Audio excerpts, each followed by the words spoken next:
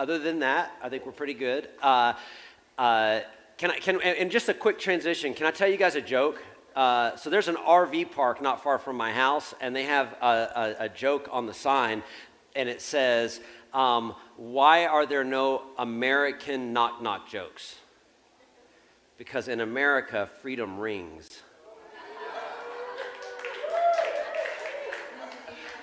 I loved it. So this all fit perfect. Today, I hope you walk out of here fired up, right?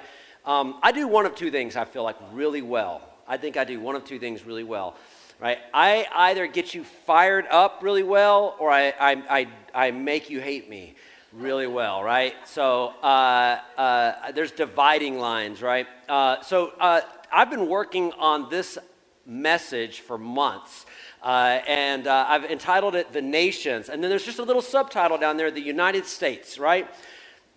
And you listen to scholars all the time go, oh, the United States isn't in the Bible, and so, they think more of themselves than they should. And I just want to talk about some of those ideas for just a moment, right? But when we talk about the nations and we talk about missions, right, I hope this morning is a reminder that there is no shelter for the enemy. We are coming for him. As children of God, we will not back down, right? We will not back down. And it doesn't matter if it is in the red light district of the Dominican Republic or whether it is in the slums of Kenya or Mexico or right here in the United States of America. The enemy has no place to hide. And in some places he doesn't want to hide. Sometimes he does. But the light of God, the light of the Word, it penetrates and destroys. It tears down strongholds. There is no stronghold for the enemy. And that is because of one man. His name is Jesus. And he is the King of Kings and the Lord of Lords. Amen? He is the King of Kings and the Lord of Lords. So as I dive into this content, I need you to answer this question, right? And I could do this out loud, but I'm not going to. I just need you to answer the question, do you consider yourself a Christian, right? Right? And I really hope that today that we have a lot of behind-the-scenes people that are working to help make sure that our content is online for people that can't be here for various reasons. But even if you're in the process of helping right now, I want you to think about this. Am I a Christian? If I were standing in a group of people and just having a casual conversation, would I be able to say, I'm a Christian? Right? Now, I'm not asking you to super define that at the moment. I just want you to say yes or no and hold that little checked box to the side for a few moments, okay? Now, when I was a kid, and sometimes this surprises people, it surprises my kids, but when I was a kid, I was bullied hardcore. Hardcore. And man, let me tell you something. I about lose my Christianity when I see a bully at work. It drives my wife crazy. Like I will get like to the point of hyperventilation, thinking to myself like, I'm going to go into this person, right? I hate bullies. I was always called Four Eyes because I needed glasses, right? So they would call me Four Eyes. I remember there was a group of kids that would shoot me birds because I didn't know what it was, right? So they were always holding up their middle finger, and I was like, what is wrong with you? Like, what are you doing? Getting that up, that mentality. They were always as mean as they could be. I was overweight as a kid, so I was called fat all the time. Like, it was just a barrage of being put down, mocked, and ridiculed. But I was a follower of Christ. And so on the bus, people would always pick on me for my faith. And you might think, what, in the United States? That doesn't make any sense. Kids are mean. Right? So kids would ask me, does God have a last name? And I'd be like, I don't know the Bible very well. I don't think so. And then they would tell me that his last name was D-A-M-N.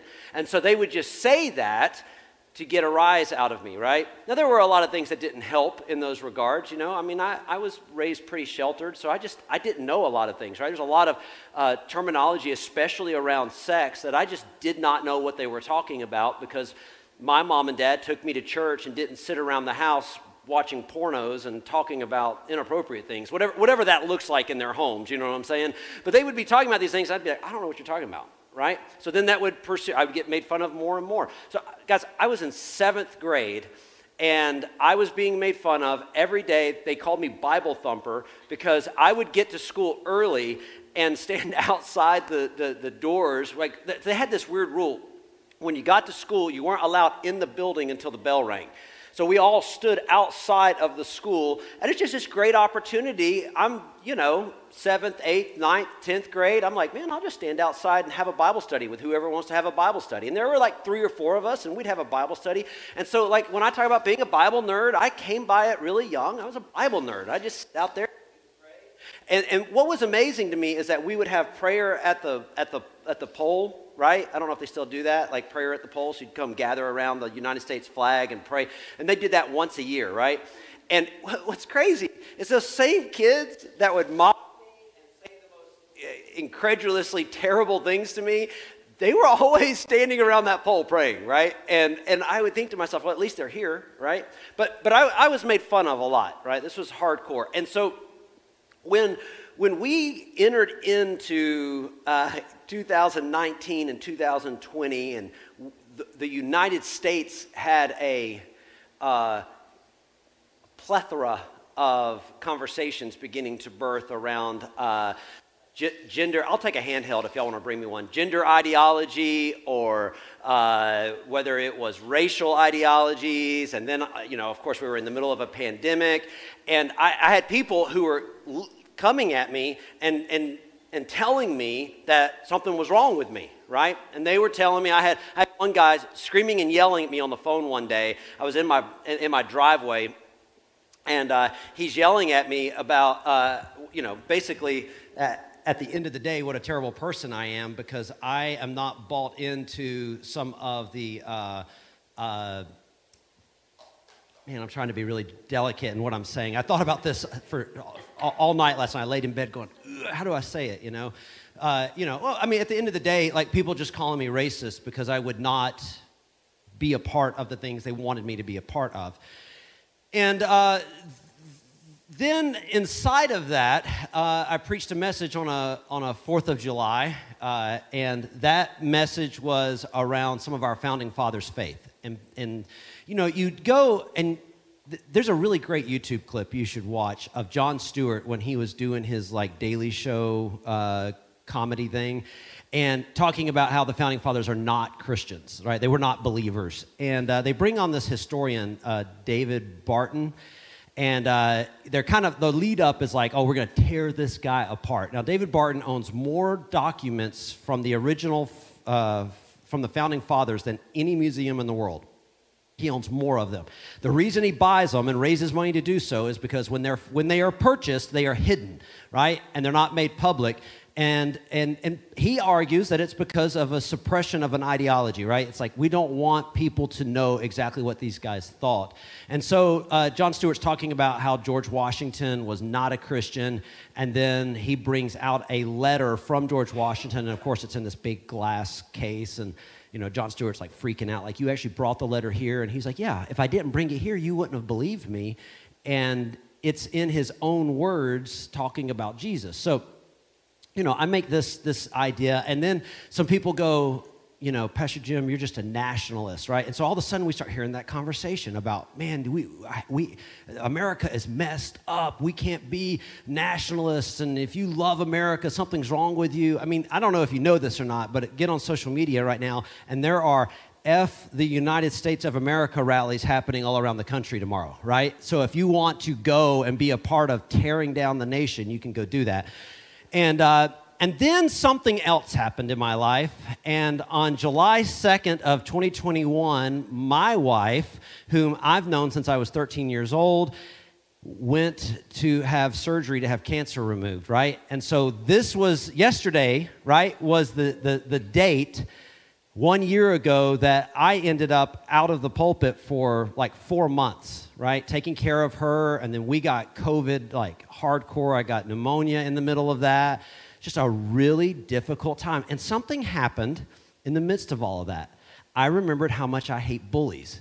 And I got really upset, right? I got really aggravated, and I kept thinking to myself, I am so tired of not being able to preach the Word of God because somebody else is going to come and attack me behind the scenes. And there was a whole group of people that left the church, 20 or 30 people exited out over a period of time. And it finally hit me one day. I'm sitting here and I'm praying, and I felt like God said, you can't separate the wheat and the chaff without separating the wheat and the chaff. I mean, we talk about it, but you can't do it. And he said, and you can't have something new. You can't have a church or a ministry in that analogy, right, in that illustration, and not have it all come together initially, right? You don't get the wheat without the chaff. It's not like you open the doors and only like certain people are good at just getting wheat to walk through. There is wheat and there is chaff. And so, man, I just began to feel some freedom. Now, I still am pretty delicate about like trying not to offend when I don't have to offend. But I'm going to tell you at the end of the day that I believe the Bible, right? Like a crazy man, I look at that as like, the Bible is God's word. It's yes and amen. It's truth. It separates fact from fiction. And if somebody comes up and says, well, blah, blah, blah, blah, blah, and this is what the Bible says, do you know what? That does not make me ever go, ooh, man, the Bible might be wrong. It makes me go dive into the Bible and figure out what's going on. And 100% of the time, 43 years of age, every single time I go back into the word, I always find there is truth inside of it. I never find something that somebody says to me to disprove the Bible. Like one of those things is like, oh, you believe the Bible? Like you believe in a talking snake, right? And at the time I was like, well, yeah, I mean, I guess I do think about a talking snake and the serpent. So I had to go and read and go, well, it's not even talking about a talking snake in there, right? Like the language, when we're looking at the Hebrew language, that same serpent that's being spoken of is in the throne room of God, right? So there is a lot going on in this text, and we, right, can, as Christians, can tend to just not care. I'm going to go beyond it and just be honest. Like, it's not just a simple fact of being like, I just didn't know. A lot of Christians just don't care. They just don't care. And the reason is because we started kind of pulling this idea of like this eternal security idea, and it was like, look, I got saved. All right, there was a camp, and we went swimming, and we had marshmallows, and a really cool guy or girl told me about their salvation experience.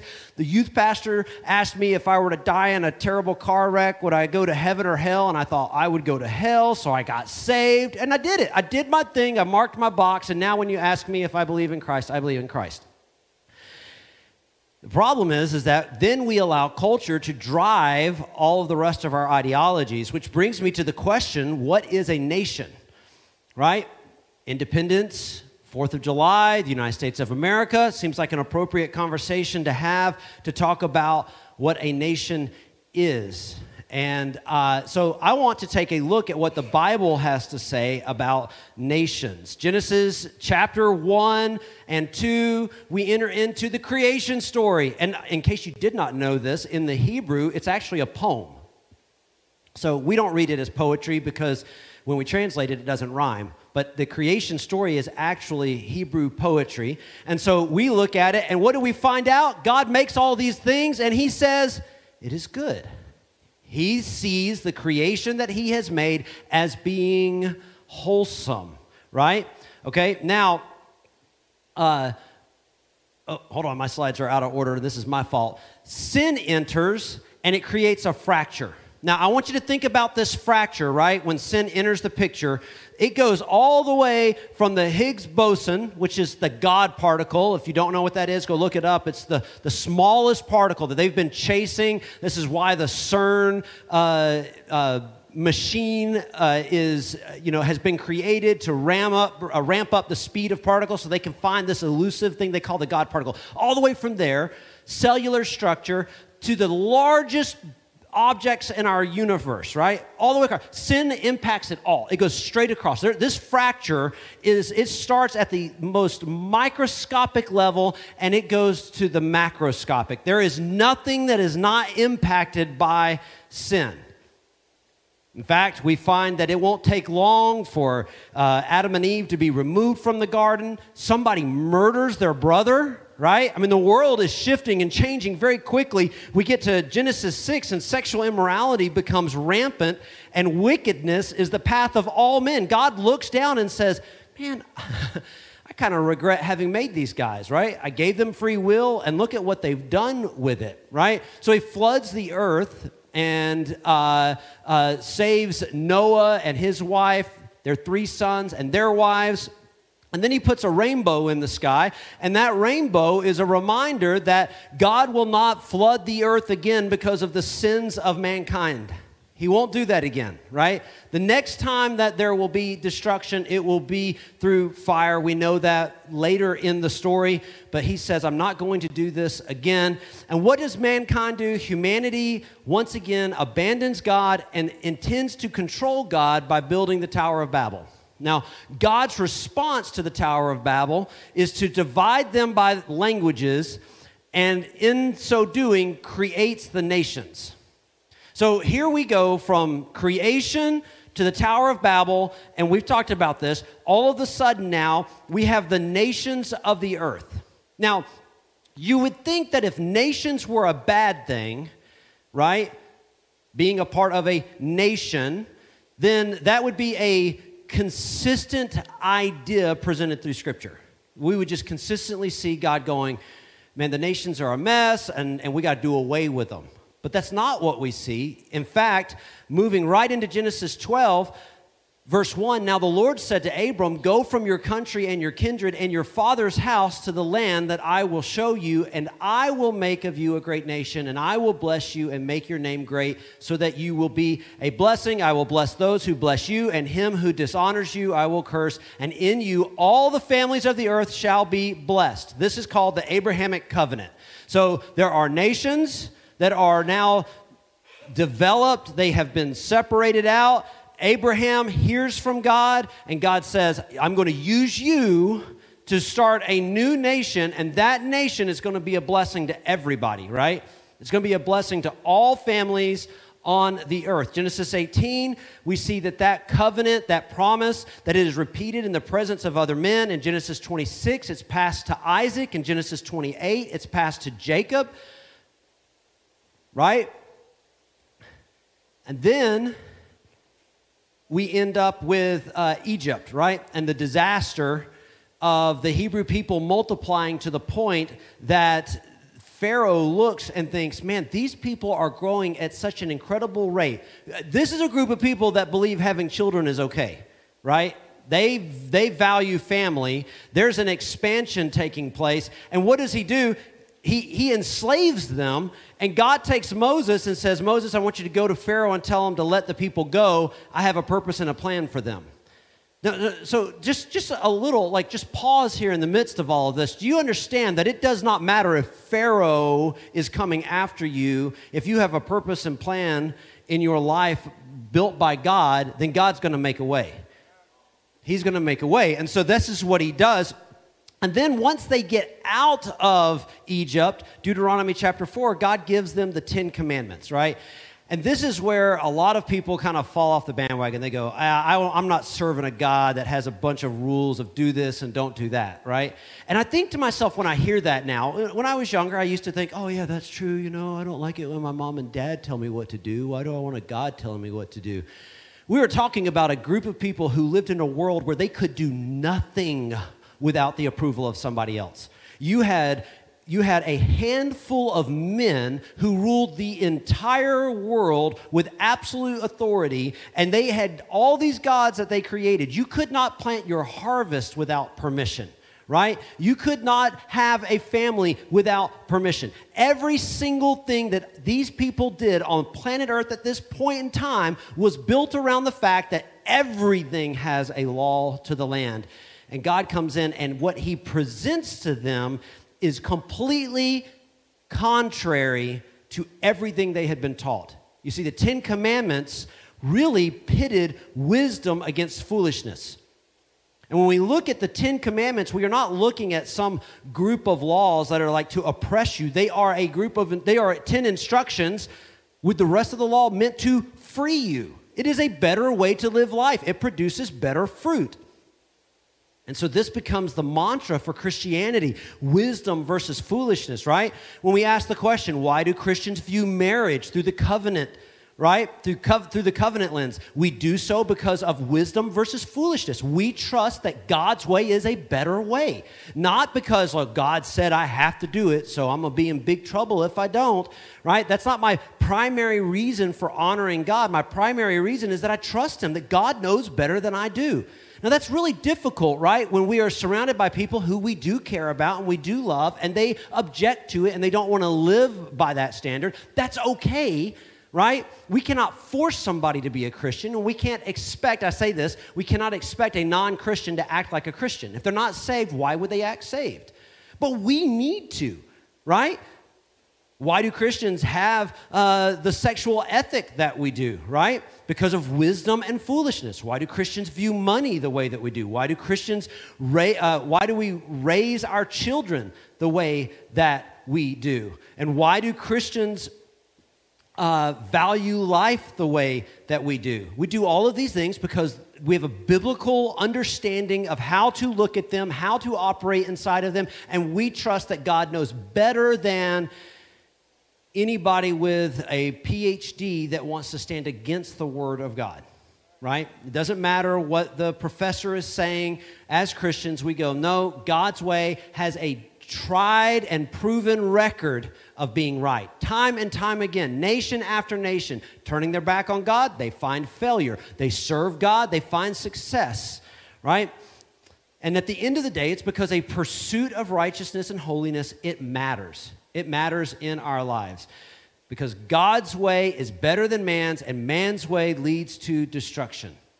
Now, what has God been doing in the midst of all of this? He has been establishing a nation in the midst of the nations. That's Israel. And for what purpose is Israel made a nation? Well, it goes on from here to tell us exactly why God developed Israel as a nation. 1 Chronicles 16, David declares that the nations should worship God. Well, who's presenting God?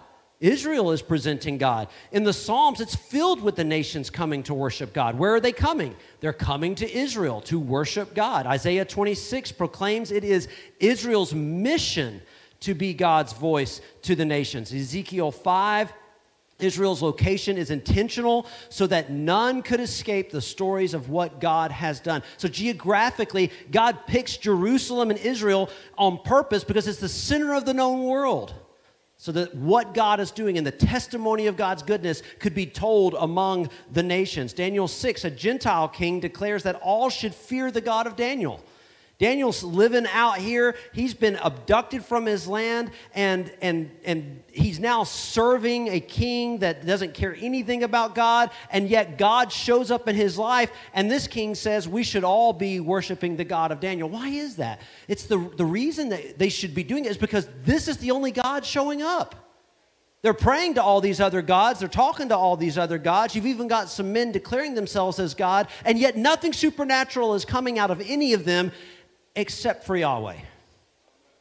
Amos 9, God tells Israel that He loves all nations, not just them. Malachi 1, God's name would be great among all nations. And here's what's crazy. There are 437 examples of this just in the Old Testament of the importance of the nations worshiping God. And the language is good for us to understand. He does not just say humanity, but He looks at us based on our geographical locations, the governments that we're under, the place where we live. We are identified as part of a nation. And God does not say, listen, everybody needs to be revolting against their nation and moving to Israel to be Israelites. No, what He wants is all of the nations to know Him. He wants the Dominican Republic to know Him. He wants the people of Kenya to know Him. He wants the people of the United States to know Him.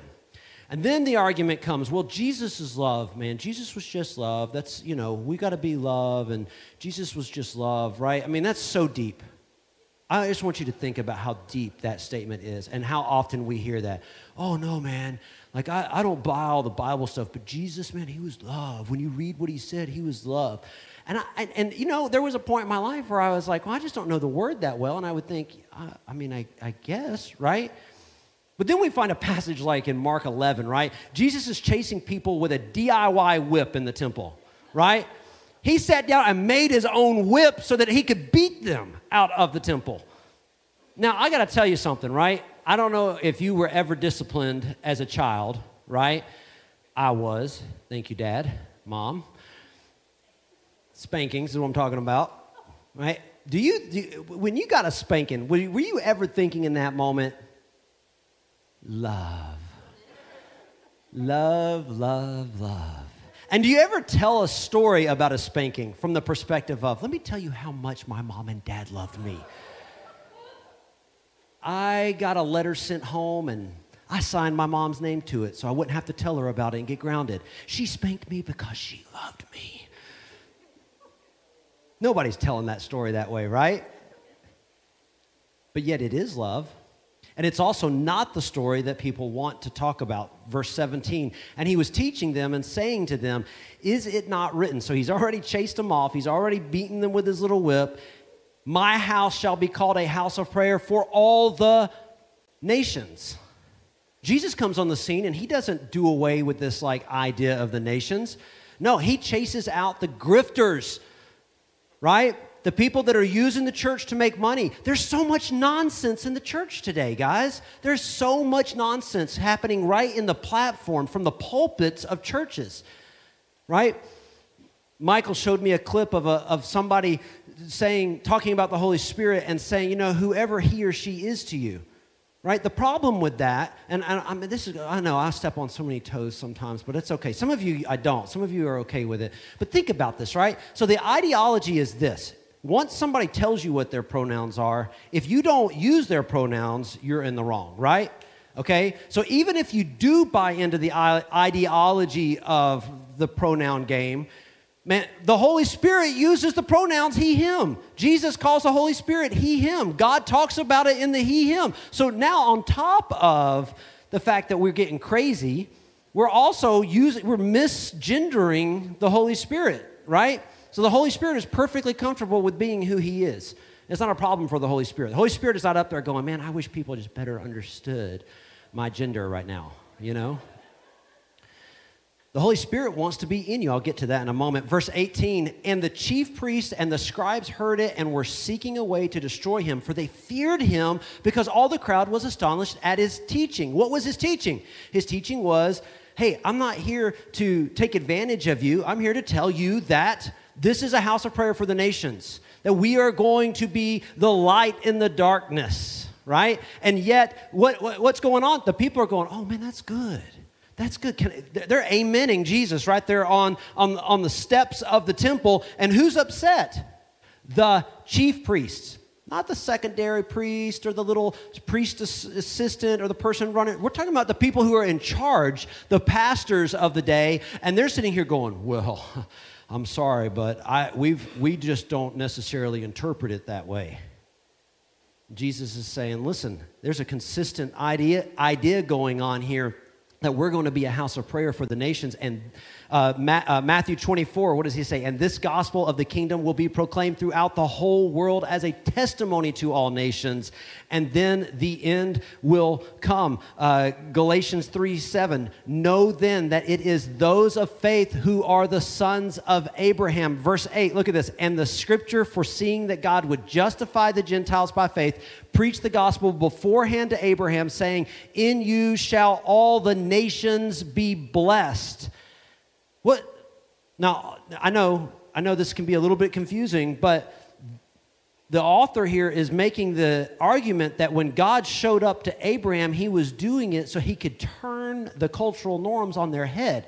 So that when all the nations were sitting here going, no, we're better than that nation and we got this thing figured out, that Israel would show up on the scene and that God would be made known through Israel and that all of the nations would receive blessing because of that.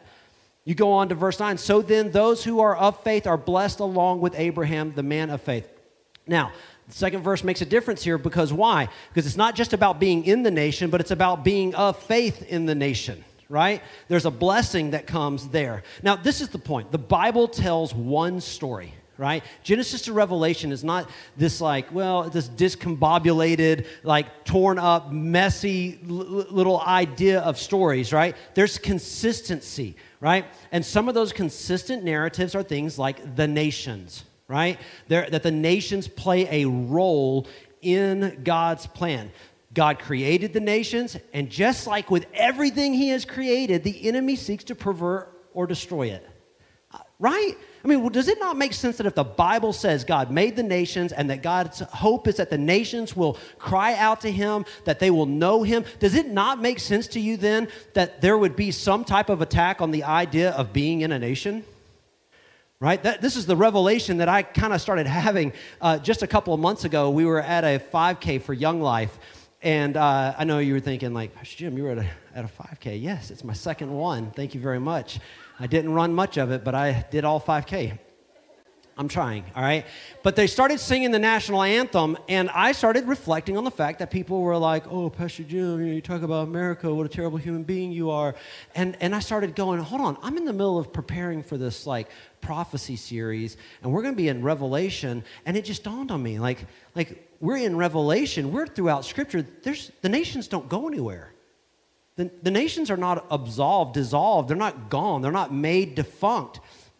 Matthew 28:18, and Jesus came and said to them, all authority in heaven and on earth has been given to me.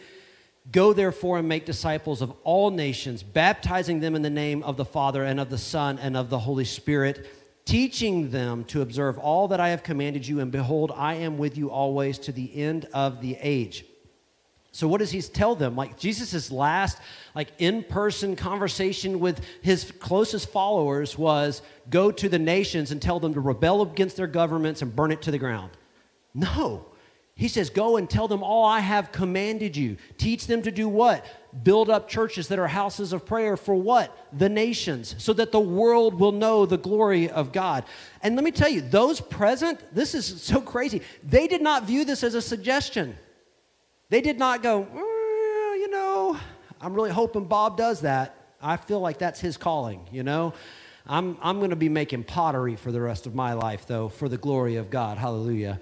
I know he told me to go do this, but somebody else is going to have to be the one. And then we get all the way to the very last chapter of our text, Revelation 22. Then the angel showed me the river of the water of life, bright as crystal, flowing from the throne of God and of the Lamb. So where are we? We are.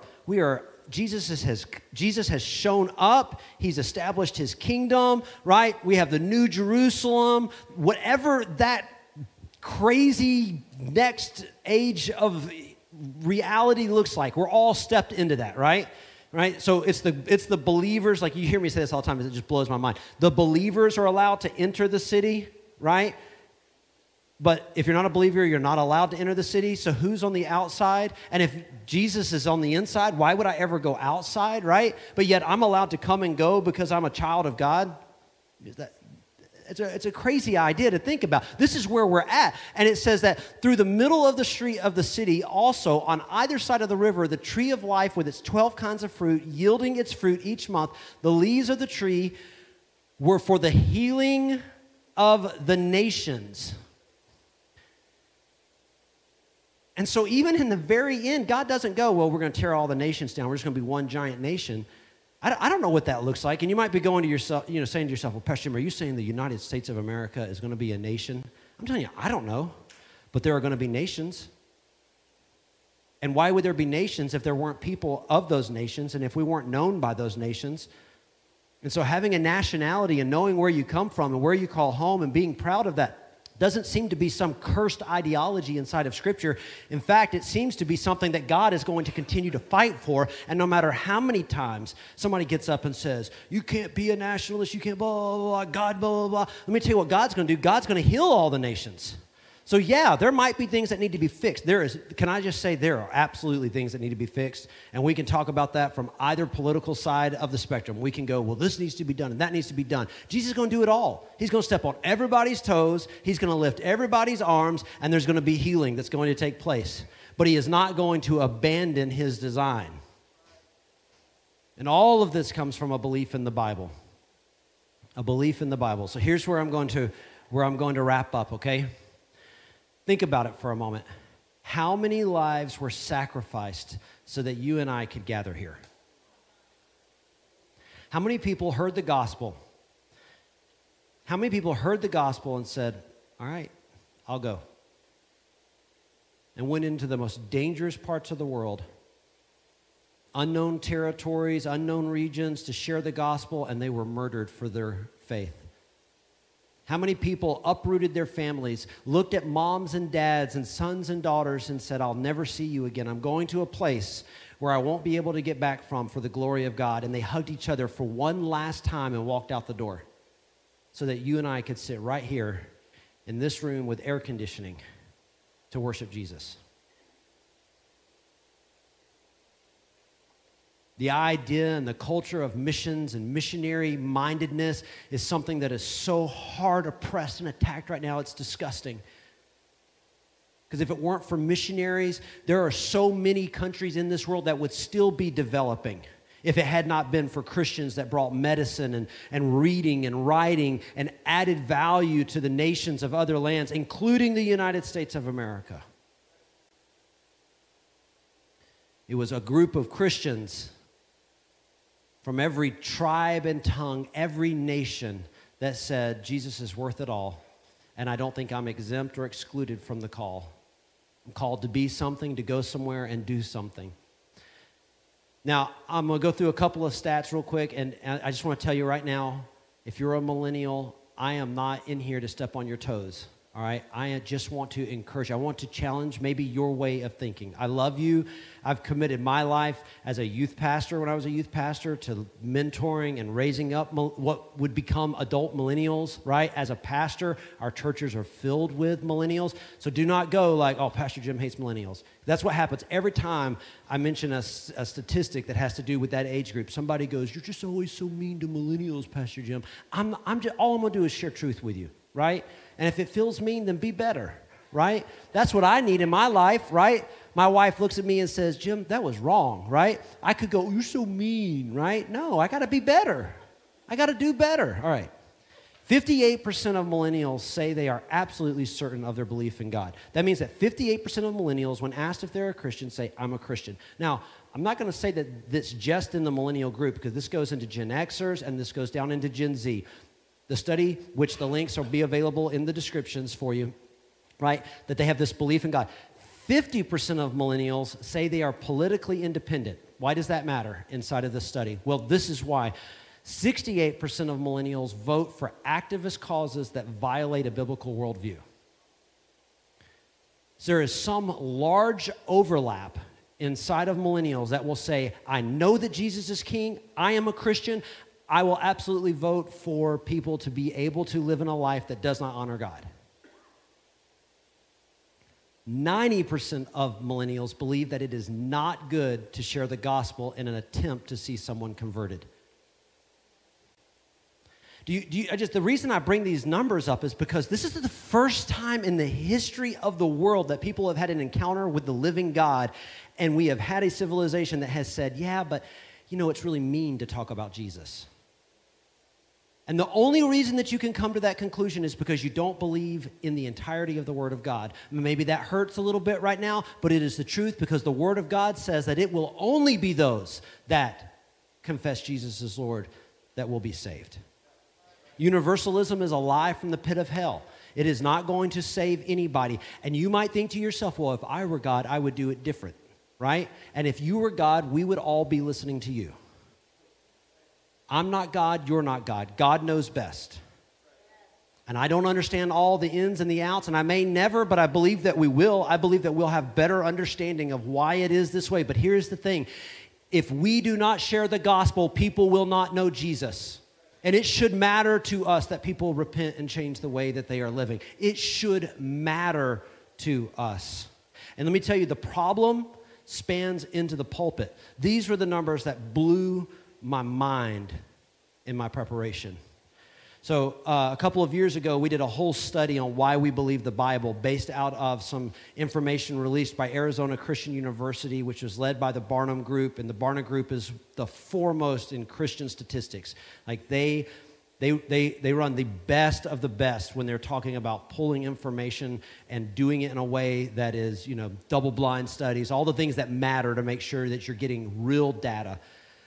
They put out this, over the course of the last 3 months, they have been putting out some data, all based on a biblical worldview. So to move to our next idea, we have to define what is a biblical worldview. So a biblical worldview, they define it as made up of 8 categories. 1, believe the Bible, you believe there is truth, and you believe that there are morals. Okay? Number 2, you have faith practices, meaning that because you believe these things, they're a part of your life, right? I'm going to live out that which I believe to be true. Number 3, family. They have a biblical view of family and the value of life. Number 4, they have a view that God is God. He is the creator, and that all of history declares God's goodness. Number 5, that human character and nature, right, are at odds with one another. The idea of sin, right? Number 6, lifestyle, behavior, and relationships matter to God. Number 7, purpose and calling is something that every single Christian has. A biblical worldview says, I'm saved, I have a purpose and a calling. What is it? I can't tell you, but God has a reason for you being here. And number 8, sin is real, salvation is necessary, and a relationship with God is something that you can achieve. So these are the 8 categories that they used to define a biblical worldview. And this is just the first, and we've got the link to this as well in the description. I'm going to order some copies and have them available because it's a lot of information. It's really kind of mind-blowing. Among all Christian pastors, 37%, only 37% have a biblical worldview. Examples are of a pastor getting up and saying, hey guys, now y'all know I don't really believe in God, but if I did, man, this verse in the Bible would be so awesome. And a congregation of people cheering and clapping at what's being said. And you think, oh, that's crazy town, right? 37%. And then they break it down based on the way that the churches look. I got to tell you that it is the independent churches, non-denominational, less than 250, have the highest number of biblical believing worldview pastors. And so we fall in that category. I want you to know that if I preach something that's not biblical and somebody comes to me and says, Pastor Jim, that ain't what the Bible says, you're going to hear me get up here and apologize for it, okay? Right? Because I trust that God's way is the best way. So every Christian is here today because someone rejected a non-biblical worldview. Somebody looked at it when the world said, look, we can do it this way and still be Christians. Paul writes 1 Corinthians, 2 Corinthians, which we're in right now, and he's telling the church, no, you can't. You cannot do it. You cannot bend to the children of Satan, the cultural views of the world, right, and still be in pursuit of Jesus. Jesus requires it all from you. You've got to make a decision which it's going to be. And there was a group of people who said, all right, I'll reject cultural norms for the Jesus of the Bible. And they went out and they shared the gospel. And for thousands of years, there has been a group unwilling to compromise. And I just got to tell you, I thank God for that. I thank God for people who have said, no, I don't care if it makes me the enemy. I'm going to share the gospel. I don't care if it costs me my life. I'm going to share the gospel. I'm going to do what Jesus has called me to do. I'm reminded when we did our teaching on the Galatians, right? And Paul is writing, and he talks about this ailment that he had, right? And he says, you did not reject me in the midst of my ailment, right? And in Corinthians, he talks about how he went to the Lord because it was a thorn in his flesh. Whatever that ailment, that illness was, it must have been repulsing enough for people to have been put off by what they were seeing, but yet they did not reject him. And he says that when I went to God and said, God, will you heal me? God, will you deliver me? God says, no, my grace is sufficient. And the reminder being that sometimes it is okay to go through a difficult situation. It is not every time that something difficult happens and you don't get a good parking spot at the mall, it is not because God's trying to get you, right? I think about the people they get their parking spot up front and they say, look at God, look at God. God is okay with you walking through difficult situations. Acts chapter 1, verse 8, but you will receive power when the Holy Spirit has come upon you, and you will be my witnesses in Jerusalem and in all Judea and Samaria and to the end of the earth. And look at this word here, and, right? Jerusalem and all Judea and Samaria and to the end of the earth. That literally in the Greek means also or namely, like giving some, there's like Jerusalem, but mainly Judea, and Judea, but mainly to the rest of the world, right? Like this is important, and you're going to have to do this, but you got to get this right because it's also got to happen here. And then you got to get it there because it's also got to happen here. And look at this language. This was something that I had just caught when I was preparing.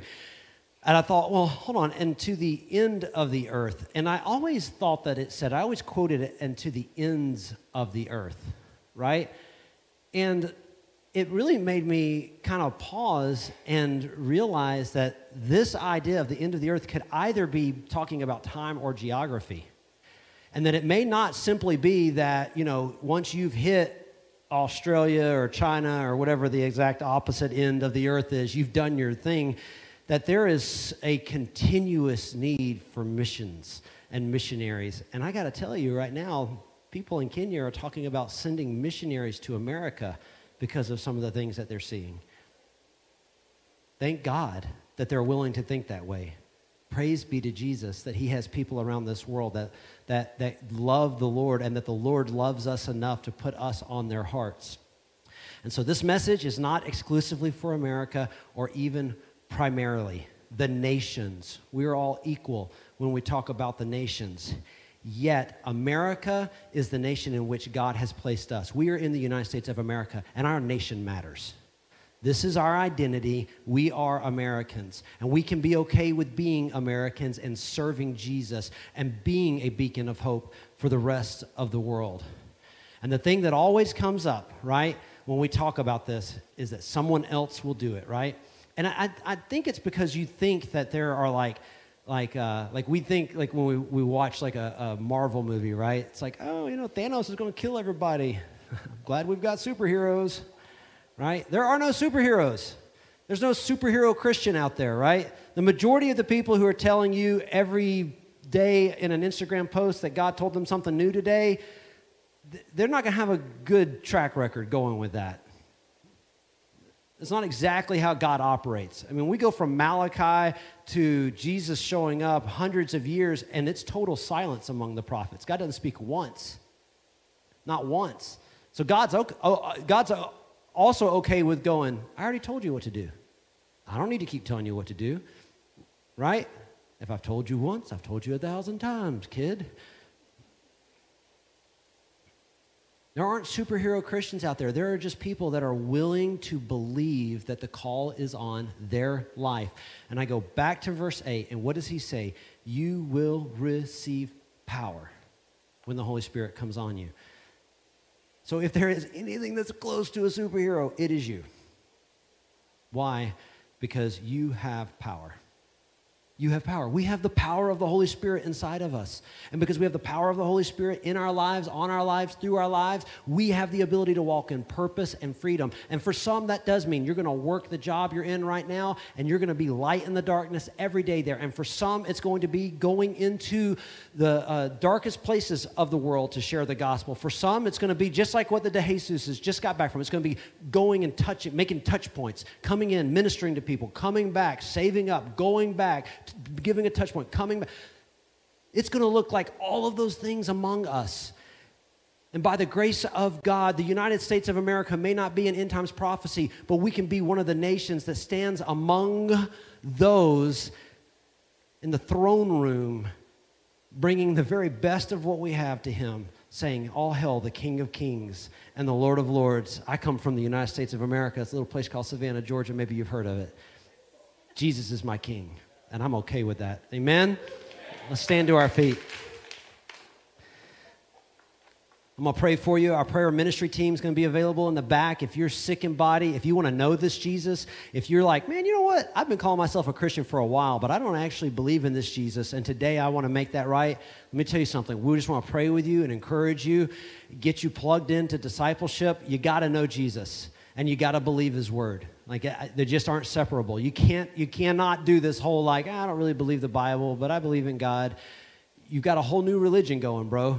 Like you're in a whole different category than what is Christianity. And it's time to know him and know his truth.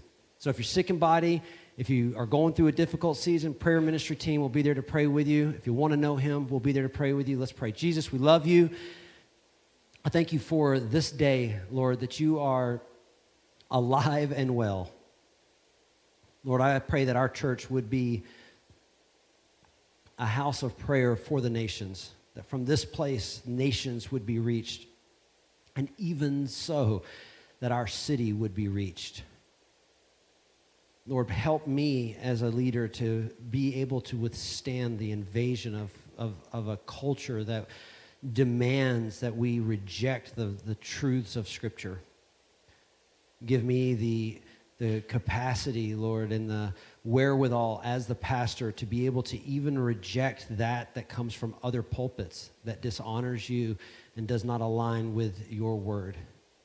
Lord, I pray that we would continue to see you move through your might, that we would see miracles, Lord, healing among the sick, lives being transformed, nations being raised up out of poverty because of your goodness and your mercy. We celebrate the land we live in. We celebrate that you have given us a home, that you have called us your people. We love you and praise you in your mighty name. Amen. Amen. Hey guys, happy Independence Day. I pray that tomorrow is a good day for you. As always, go change your world. We'll see you next Sunday, 2 Corinthians.